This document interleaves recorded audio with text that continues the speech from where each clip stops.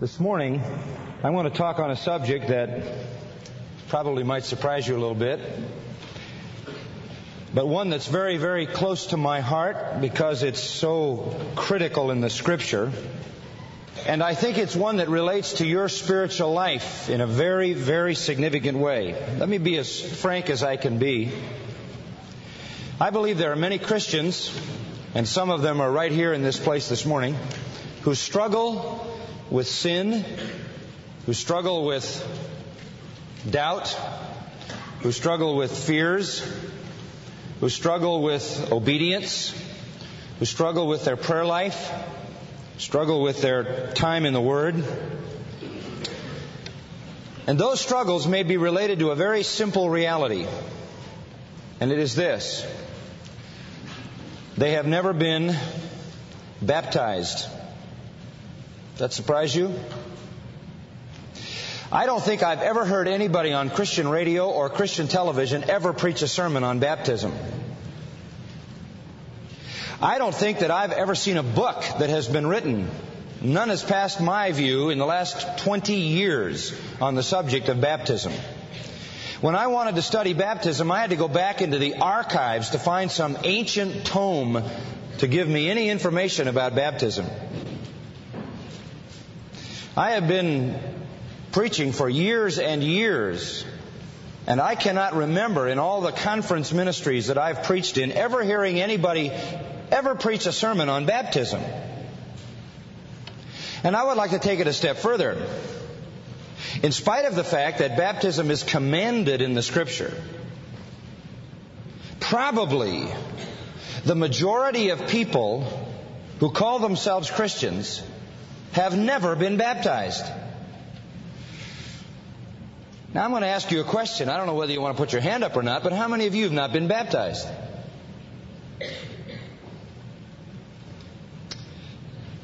I think that is so basic and so important to our Christian life because that is the first command that the Lord ever gave to one who believed. Repent and what? Be baptized. The Great Commission says that we're to go into all the world and make disciples, baptizing them.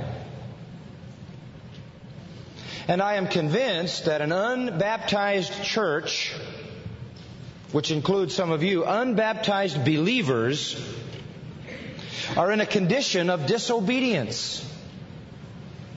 And that condition of disobedience precludes the full blessing of God. We have people supposedly affirming Christ all over the globe, and certainly all over this country, who never hear anything about baptism, and who therefore do not take the first and primary basic step of Christian obedience. I guess I could be bold enough to say that this failure to take baptism seriously is very likely at the root of some problems in the lives of people and immense problems in the church. Because it basically betrays people's unfaithfulness to the simple, straightforward commands of the Lord Jesus Christ. If I can't obey the command to be baptized, why should there be any confidence that I'm going to obey the ones that nobody can know whether I'm obeying or not? When Jesus said, "Go into all the world, make disciples, baptizing them," He gave a command to the church to baptize. When the Holy Spirit said, "Repent and be baptized," He gave a command to the believer to be baptized. You remember on the day of Pentecost, 3,000 people believed and were baptized the same day. And they really set the pattern for everyone. But there is, frankly, in the Christian world today, a widespread non-compliance with the matter of baptism. And I want to see if I can't share with you this principle because I want you to know the path of blessing and obedience. A person who claims to be a Christian and has not been baptized must fit into one or more of the following categories. All right? If you claim to be a Christian but you've not been baptized, one, you may be ignorant. That's true. It may be that nobody taught you about baptism. That's very possible. Or it may be that somebody taught you wrongly about baptism. And there has been much teaching about baptism that is wrong. Secondly, it may not be that you're ignorant. It may be that some of you haven't been baptized because you're proud, or to flip the thing over a little bit, you're a bit embarrassed. You're not willing to humble yourself and admit that you've been disobedient. You're kind of embarrassed to acknowledge your failure to do what's directly indicated in Scripture. There's a third label that some might have, and that is that they're not baptized because they're indifferent. Some people would just say, well, I can't be bothered. I just can't get around to it. I don't go to church that often. It's not a priority for me. I know it's commanded. I know I'm supposed to be obedient, but that doesn't seem like a very important issue. And they decide that even though God says it's important, they think it isn't. It may be also, there's another category we could call defiant. There are some who would say, I don't really care whether the Lord commands it or not. I refuse to obey. I have my reasons. I'm not willing to do that. Usually these kinds of people are sinning, and they would feel hypocritical. And then there's another category, and that would be the unregenerate, people who aren't saved, not true Christians. They have no desire to be baptized because they're not truly saved. They have no desire to make a public confession of faith in Christ because they don't hold that faith in their heart. They just want to be around Christians so people will think they're Christians, but they really don't ever want to be identified publicly as having taken that stand. Now that puts the issue squarely where it belongs. If you haven't been baptized, you might be ignorant, and we'll dispel that this morning if you haven't been taught properly. You might be proud. In other words, you're too ashamed to admit that you have been disobedient for a long time. You might be indifferent and say, I really don't care. It's not that important to me. You might be defiant and flatly say, I'm not about to do that because you're in a sinful situation and you don't want to add a sort of a public hypocrisy to your already troubled life. Or it might be that you're not a Christian and you have no desire for this. But if you have not been baptized, you fall into one of those categories. Now, in order to help you to climb out of those categories and get into the obedient category, I want to teach you some of the things that the Bible says about baptism. And I think you're going to find this fascinating. First question, and we'll ask a series of questions and try to answer them briefly. What is baptism? What is it? When we talk about baptism, what are we talking about? Simply said, it is a ceremony by which a person is immersed, submerged, or dunked in water. That's baptism. Two key verses in the New Testament express this basic idea. Two key words, terms. One is bapto, and the other is baptizo, which is an intensive form of the Greek verb bapto. Now, let me tell you what bapto means. It's used 4 times. Baptizo is used many, many, many times. But bapto means to immerse, to dip into. It's even used to dye something, where you submerge it in a colored dye so that the thing is completely covered. Baptizo means to dip completely or to drown. We try to avoid that, however, in our baptismal services. So these terms mean to dip into water. The best term would be immerse or submerge. The noun form of this verb, baptismas, is used always in Acts, in the book of Acts, to refer to a Christian immersion into water. So the terms bapto, baptizo, baptismas all refer to immersing into water. And they become in the New Testament technical terms for such immersion that we know as Christian baptism. Because of that, the terms are not even translated. In other words, wherever the Greek word bapto, baptizo appeared, it should say immersed, dipped into, submerged. But it doesn't. It says baptized. And that is a transliteration rather than a translation. And the reason for that is because it became such a technical word for Christian baptism that rather than translate it, they transliterated it. But it would really be better for all of us if they had translated it. If the translators of the King James had just translated baptizo into immersed, we wouldn't be having all this problem trying to debate about sprinkling and pouring and dipping and dropping and all the other things that are done. It means to immerse or even submerge. Every New Testament use of these words either requires the concept of immersion or permits the concept of immersion. Notably, if you're thinking about Reformed theology, which wants to sprinkle instead of immerse people, you might want to be reminded that John Calvin, no less than John Calvin, wrote, and I quote him, "The word baptize means to immerse. It is certain that immersion was the practice of the early church." End quote, John Calvin. Now, the world is full of Calvinists who somehow don't buy into that little piece of John Calvin's theology. But it is without equivocation that these terms in the New Testament mean to immerse into water. It is interesting to note that the verbs are never used in the passive. Those verbs are never used in the passive. That is, water is never said to be baptized on someone.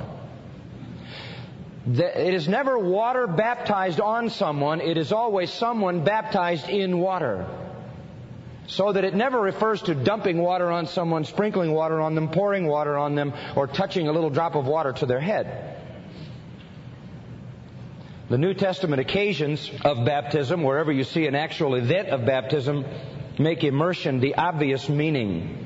In Matthew chapter 3, very interesting, in verse 6, "And they were being baptized by John in the Jordan River." In the Jordan River.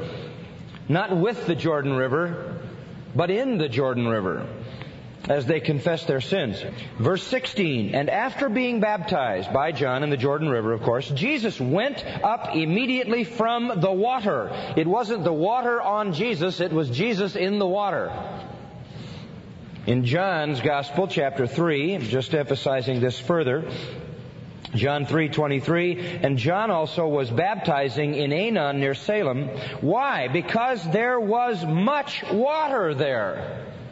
Now, if you're going to sprinkle people, you don't need a lot of water. But there was enough water there to put people completely under, to submerge them, which is what baptism refers to. Mark 1:5, "All the country of Judea was going out to him, and all the people of Jerusalem, and they were being baptized by him in the Jordan River." The same concept.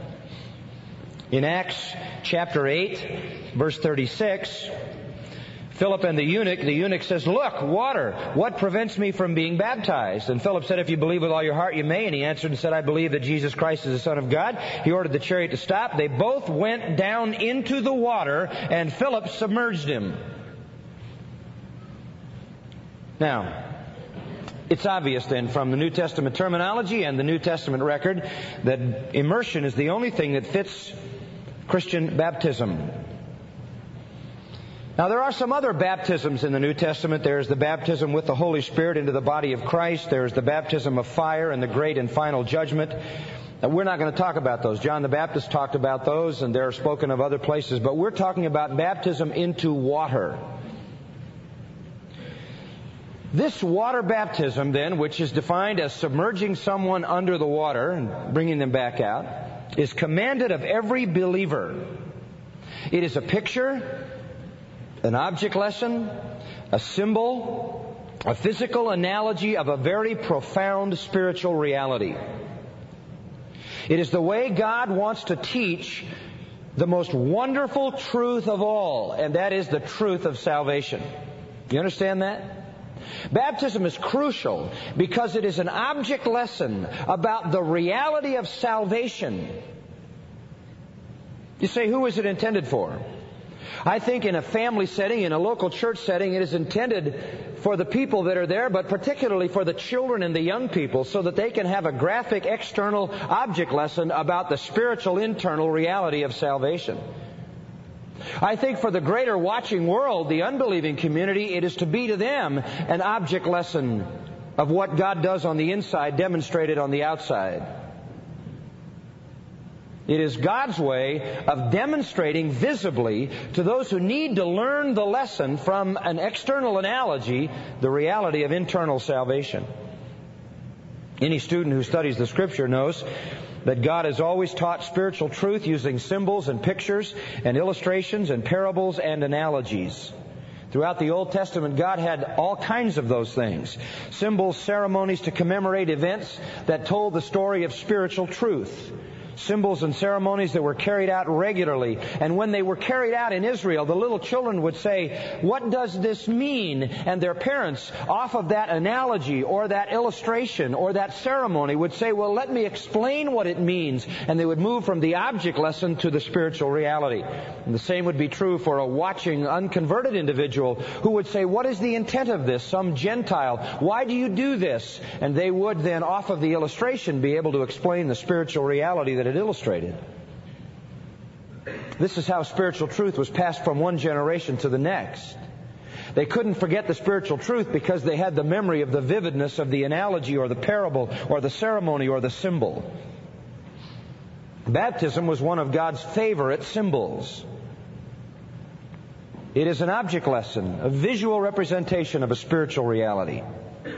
Now let me ask a second question, and we'll try to answer this in a very clear way, I hope. What has been the history of baptism? Where does it come from? How are we to understand it? Well, going back before the New Testament, baptism did exist, immersing people in water. It was called proselyte baptism. You know what a proselyte is? Proselyte was a Gentile who wanted to identify with Israel. He heard about the true God. He wanted to believe in the true God. He began to fear the true God, and so he was ushered, as it were, as an outsider into the covenant that God had made with Israel. He wanted to identify with the Jews because he wanted to worship the true God. And for this Gentile, they had a special baptism. Now, in fact, there was a 3-stage ceremony. If you were a Gentile and you wanted to identify with the Jews and worship the true God and worship Him in the way that He had designed through the Jewish ceremonies and all of that, you would go through 3 things. Number 1, you would have what was called milah. That's circumcision. Circumcision. The unique sign of the people of God to demonstrate in symbol that they needed cleansing from sin in their very nature. And so a Gentile, no matter how old he was, who wanted to become identified with Jewish customs, tradition, and true worship of the true God, would be circumcised. Now, this is a fascinating thing, circumcision. And just to give you a simple understanding of what it means, it is a symbol of cleansing. If you study any kind of medical material on circumcision, you will know that there is a potential for an uncircumcised person to become infected. I was just reading about this just about 2 weeks ago in a very interesting article, journal article that came out. And there is still medical reason to do that, particularly in more primitive countries than ours, which would be much like Old Testament times. Countries where those matters of cleanliness and sanitation and health and that kind of thing were not as good as we have it now, and where water was not as plentiful and people didn't bathe as frequently, there was the potential for infection. It is still there in uncircumcised people to a greater degree than circumcised people. But that wasn't really the whole point. There was that sort of physical health issue. The real issue was this operation, which brought about a removal of a potential physical infection, was designed by God to illustrate the need that they had for the removal of a deep spiritual infection. Understand that? That was the symbol. The symbol was that I'm showing you outwardly and physically that you need something taken away from you to make you clean spiritually. You say, but why did God choose that kind of surgery? I'll tell you why. Because the reproductive organ of the human being is the point at which you are most clearly revealed to be a sinner. You say, what do you mean by that? I can sin with my mouth, I can sin with my eyes, I can sin with all the parts of my body. But the point is this: if you want to know the true depth of human sin, you will find out this way. Here it comes. Because sinners will always reproduce what? Sinners. And when you touch the reproductive part of human life, you are touching the depth of human sinfulness. Because if you want to know whether we're sinners or not, just check into what we produce. And all we ever produce is more and more and more and more and more sinners. We pass on, don't we, our fallenness. God was saying by circumcision, you need a cleansing, and you need cleansing at the deepest level of your existence. It is obvious your sin is deep because you produce people who have no ability to avoid sinning. They are in nature and essence sinful. So circumcision was the first part of Gentile proselyting. They went through that to demonstrate the depth of their sinfulness. The second thing added to milah was tevilah. That's a Jewish ceremony of immersion. A Gentile proselyte was then taken and he was put into the water, dunked under, and brought out. You say, why did they do that? They were demonstrating that he was dying, that he was dead to his old life. They buried him, as it were. It's like he died and was buried. And he came up to live a new life in the family of God by the covenant of God. And then there was Korban, the third part of the ceremony, and that was an animal sacrifice. The animal was sacrificed, the blood of the animal was sprinkled on the person, symbolizing that person's need for forgiveness of sins and symbolizing that person's commitment to obey God. Remember in Exodus 24, Moses sprinkled the blood on the altar, which represented God. Then he sprinkled the blood on the people, and they were saying, we will do all that God has said. And so the covenant made there was God said, I'll bless you. The people said, we'll obey you. So with the Gentile, the same kind of sacrifice was made. And so immersion was a part of the Gentile proselytization of the Old Testament. By the time you come to the New Testament, the Jews then are very familiar with immersion. Now follow this thought. The Jews were very, very familiar with immersion. Now here comes John the Baptist. He's the last of the Old Testament prophets. He's announcing the coming of Messiah. And he begins his ministry by doing what? What is John the Baptist famous for? Baptism. So he's down at the Jordan River and he's baptizing whole cities of people. They're just coming down there in great waves. So many people are coming that the scribes and the Pharisees, the chief priests and the rulers all come down there to find out what in the world is going on. It is an amazing thing. Here come all these Jews, more Jews and more Jews. And you know what they want? They want to be baptized. Do you know what that says? Do you know what they're saying? In effect, they're saying, we are like Gentiles. We are estranged from God. It was an acknowledgement on the part of those Jews that though they were genetically the children of Abraham, spiritually they were Gentiles. Spiritually they were strangers. Spiritually they were outside the covenant, which is no small admission for Jews to make, particularly in that day. And they were coming down and they were saying, we want to turn from our sin and we want to come into a true relationship with the true God. You say, well, why would they do that? Because John the Baptist was announcing that the Messiah was coming. And they wanted to be ready when the Messiah was there. And they were acknowledging that though they were Jews racially, they were outside the spiritual covenant. They were not saved. They were not redeemed. They were sinful. And they were like Gentiles who needed to be converted. This is an amazing thing. The ministry of John the Baptist is astounding because God so moved on the hearts of people and so powerfully worked through his preaching as to make Jews admit that from a covenant standpoint they were Gentiles. That is quite an admission. And they wanted to be cleansed. And they were repenting. That's why John the Baptist said to the rulers who came down there, bring forth fruits fit for repentance. This is a baptism of repentance from people who were Jewish by race, but who were not true Jews in the spiritual end of it, and they wanted to make things right. And he called then for a baptism of repentance unto holiness. And he put them under the water, and they were saying, I'm going to die to my old sin, and I want to live to God. I want to be a true covenant Jew.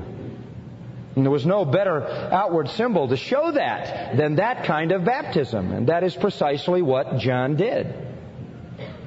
All who submitted to that baptism in the Jordan were confessing their sins and that they were worthy of death and they were worthy of burial. And so they went through a symbolic death and a symbolic burial, and they came out with a desire and by the grace of God, the ability to live obediently. So the baptism of John then marks the turning of a sinful Jew who wanted to be ready to face the Messiah, and it associates him with the others who also were turning to the Messiah, and God is gathering a repentant people to get ready for the Messiah's arrival. On one special day, you remember Jesus came to where John was? And Jesus came and said, I want to be baptized, and John said, whoa, I can't deal with that. You can understand his problem, right? You read about it in Matthew chapter 3. Why would he want to baptize Jesus? Jesus, he knew, was the Lamb of God that takes away the sin of the world. He said that. Why would he want to baptize Jesus? Jesus didn't have any sin. He was absolutely sinless. He certainly didn't need to die to an old life and rise to walk in a new life. He didn't need to get ready for the Messiah. He was the Messiah. And how in the world could John baptize Jesus? That would put John in a position of being superior to Jesus. And so John tries to stop Jesus from being baptized. He resisted baptizing Jesus for exactly the opposite reason that he resisted baptizing the Pharisees and the Sadducees. They were in need of repentance and wouldn't admit it, and Jesus needed no repentance. John attempted to prevent Jesus from being baptized. That very act by John is a testimony to the sinlessness of Jesus Christ. Well, Jesus wanted to be baptized, and so he was, in spite of John's protest. Why? What did Jesus' baptism mean? Well, maybe he wanted to identify with the people who were getting ready for him. Maybe he wanted to set an example for believers in the future. That's possible, but let me tell you the best understanding. I believe his baptism was prophetic. I believe it was a prophecy, a visual prophecy of his death, resurrection, as a prefigurement of Christian baptism. We are baptized. We go into the water, symbolizes our union with the death of Christ. We come out of the water, symbolizes our union in the resurrection of Christ. We look back. I believe Jesus here, being baptized, was looking forward.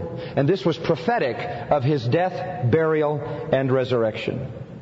Not long before his final trip to Jerusalem, he told his disciples, quote, Luke 12:50, I have a baptism to undergo. I have a baptism to undergo. In John 10:38, he said, are you willing to be baptized with the baptism that I will experience?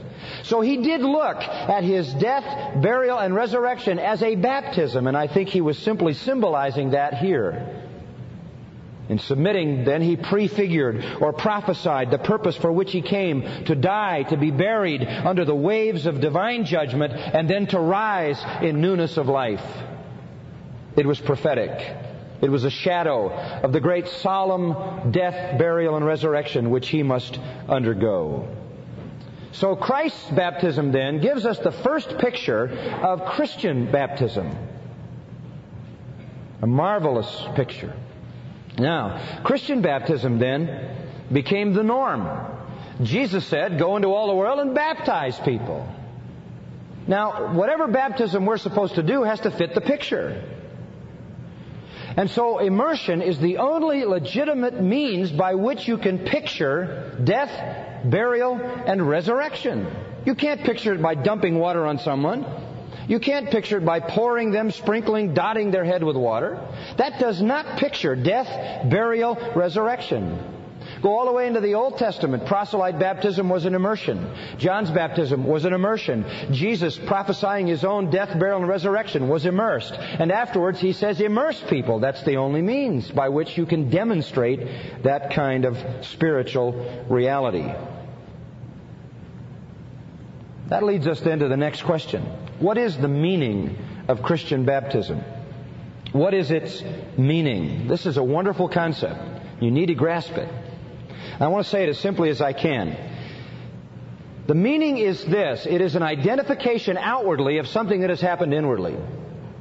If you go through the New Testament, you find some graphic illustrations of this, but I want to show you one. Look at 1 Corinthians chapter 10. And this is coming at it from a bit of a different angle, and I think it'll make the point. 1 Corinthians chapter 10. This is the only time you have this kind of statement in the New Testament. And Paul here is writing about the wilderness and all the people who wandered in the wilderness. In verse 2 he says this. Remember the children of Israel wandering in the wilderness 40 years? It says, and all were baptized into Moses. What? What is that? What do you mean all were baptized into Moses? Some say, well, that was when they went through the Red Sea. No, when they went through the Red Sea, nobody got baptized. The thing was dry. That's not the answer. What do you mean they were all baptized into Moses? Don't use the transliterated word baptized. Use the translation. All were immersed into Moses. All were submerged into Moses. All were plunged into Moses. All were dipped into Moses. What does that mean? Very simply, in the wilderness, Moses was the God-appointed and God-ordained leader, and all of the people were joined to him. That's all it means. They were all united to Moses. He was the head.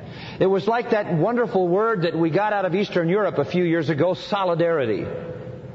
There was solidarity with everybody and Moses. Moses was the leader, and they were all merged into Moses. As Moses went, so they went. And Moses led, they followed. Moses said, they did. That's the point. Solidarity with him as their leader. Now, when you were saved, what happened to you?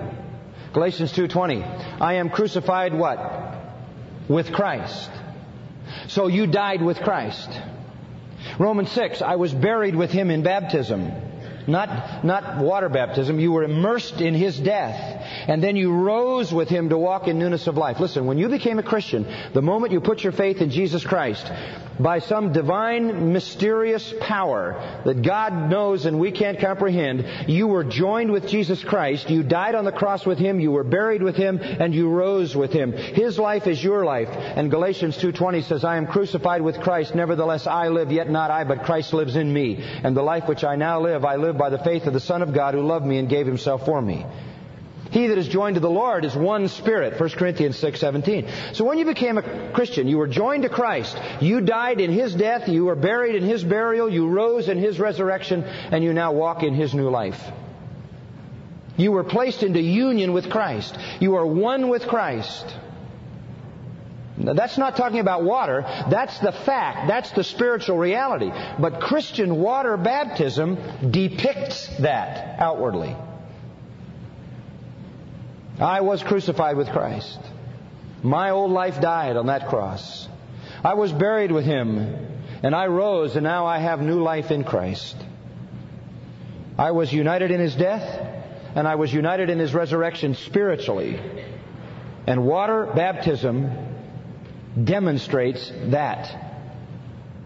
The water baptism doesn't save you. Peter says that in 1 Peter 3:21. He said it's not the washing away of dirt from your skin. That's not going to save you. Water, H2O. But water baptism symbolizes the faith that joined you to Christ in death, burial, and resurrection that did save you. It's impossible to depict that by sprinkling someone, is it not? Absolutely impossible. And the fourth question. What is the relation of immersion to salvation? How does this relate to salvation? I've said it. I'll just say it very simply. It symbolizes the spiritual reality. It symbolizes the spiritual reality. Now listen, it became, however, so synonymous with salvation that you could actually say to someone, when were you baptized? That's right. In fact, in Peter's sermon on Pentecost, Acts 2:38, repent and be baptized for the remission of sins.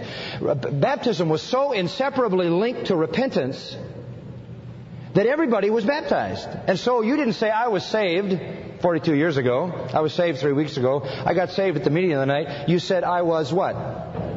Baptized. I was baptized. That was the external, visible symbol of the internal spiritual reality.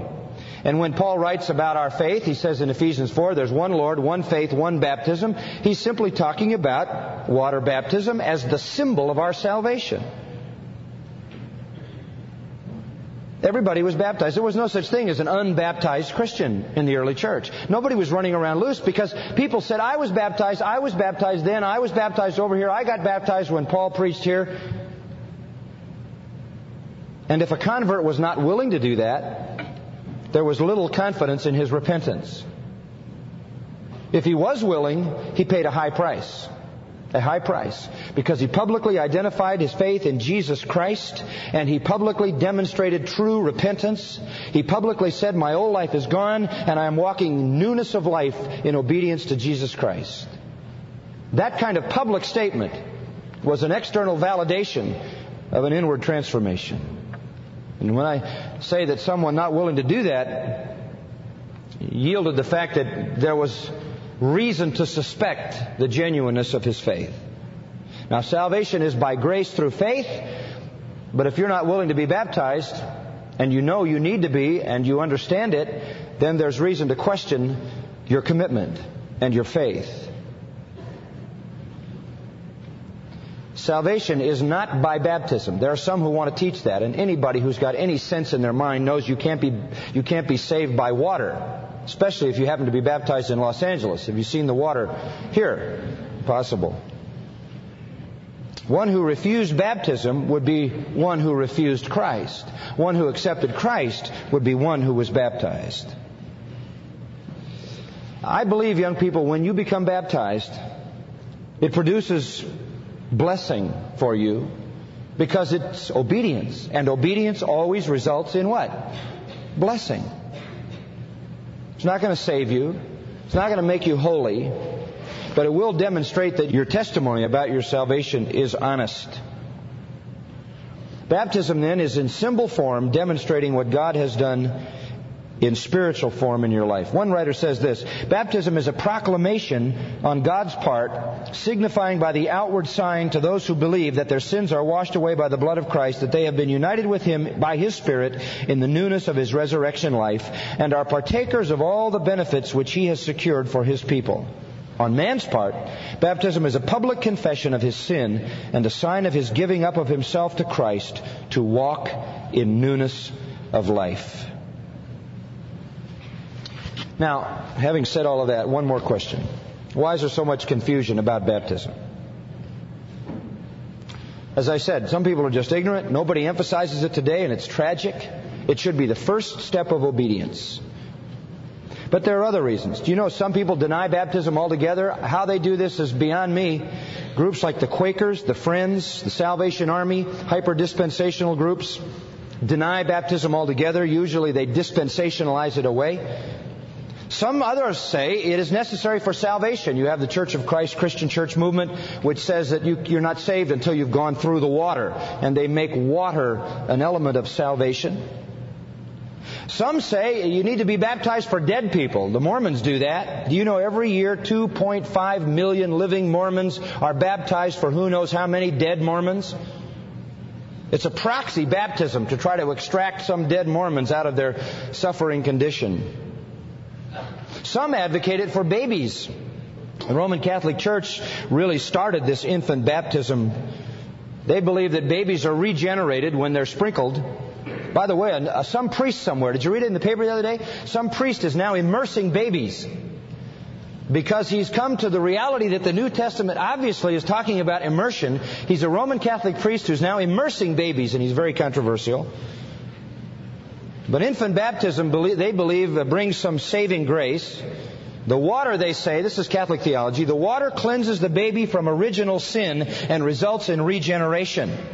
By the way, they still believe that, but until the Middle Ages, and this is the problem they're having, infant baptism in the Catholic Church was done by immersion, now it's done by sprinkling.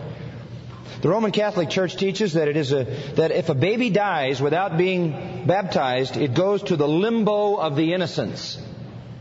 You know where that is? I don't know where it is either. The limbo of the innocents, but they say it's a place where you get some natural bliss, but without the beatific vision of God. Martin Luther came along, brought the Protestant Reformation, but never got his baptism theology fixed.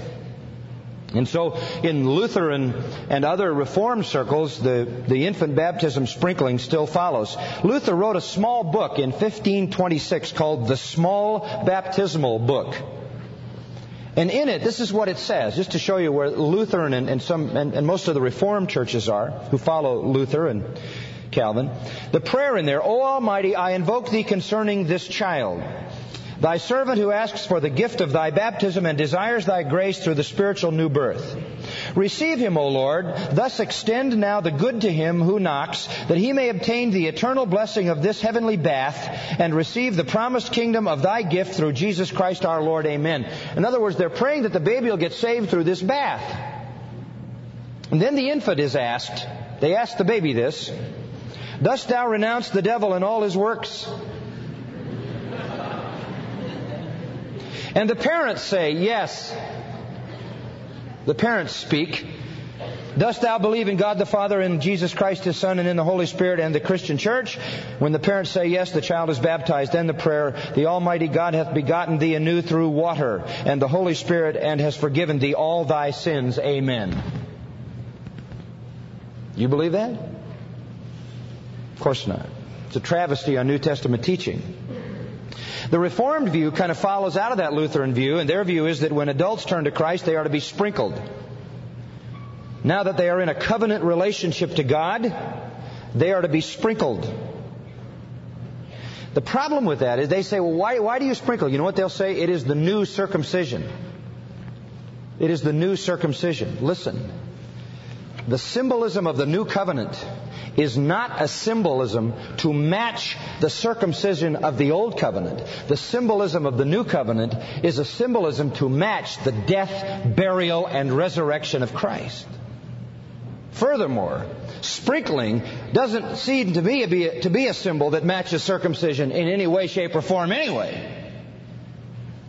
But it certainly should be made clear that the symbolism of the new covenant must match the death, burial, and resurrection of Christ. Now, because you have these various teachings floating around, people are confused about it. Another strange twist that has been advocated is that there is never to be a rebaptism. Do you know that the Anabaptists, you know what Anabaptism means? It means to be baptized again.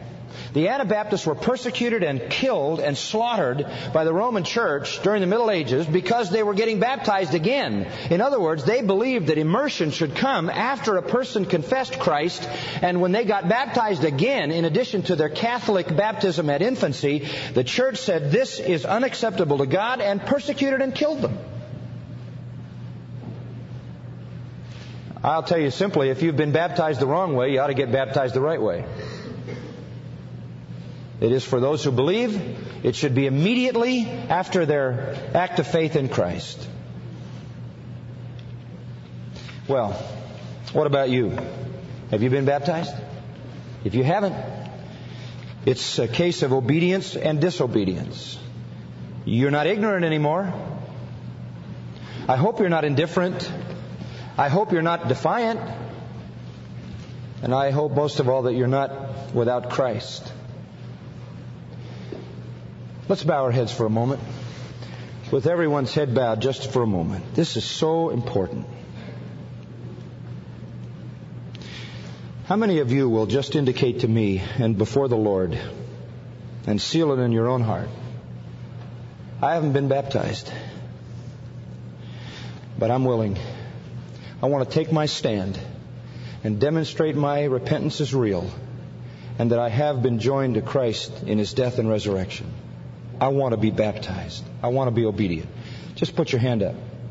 Hold it for a minute. Would you put up? Just put your hand up. God bless all of you. Thank you. How many of you have been baptized? Put your hands up. Amen. Great.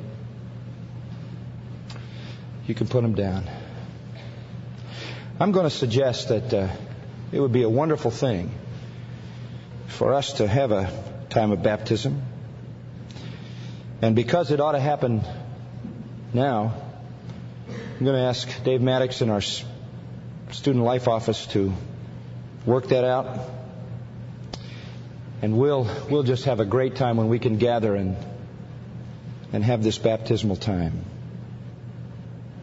right here on campus. This is kind of our family, and I mean, it could be done anywhere. If we had a river, we could use that.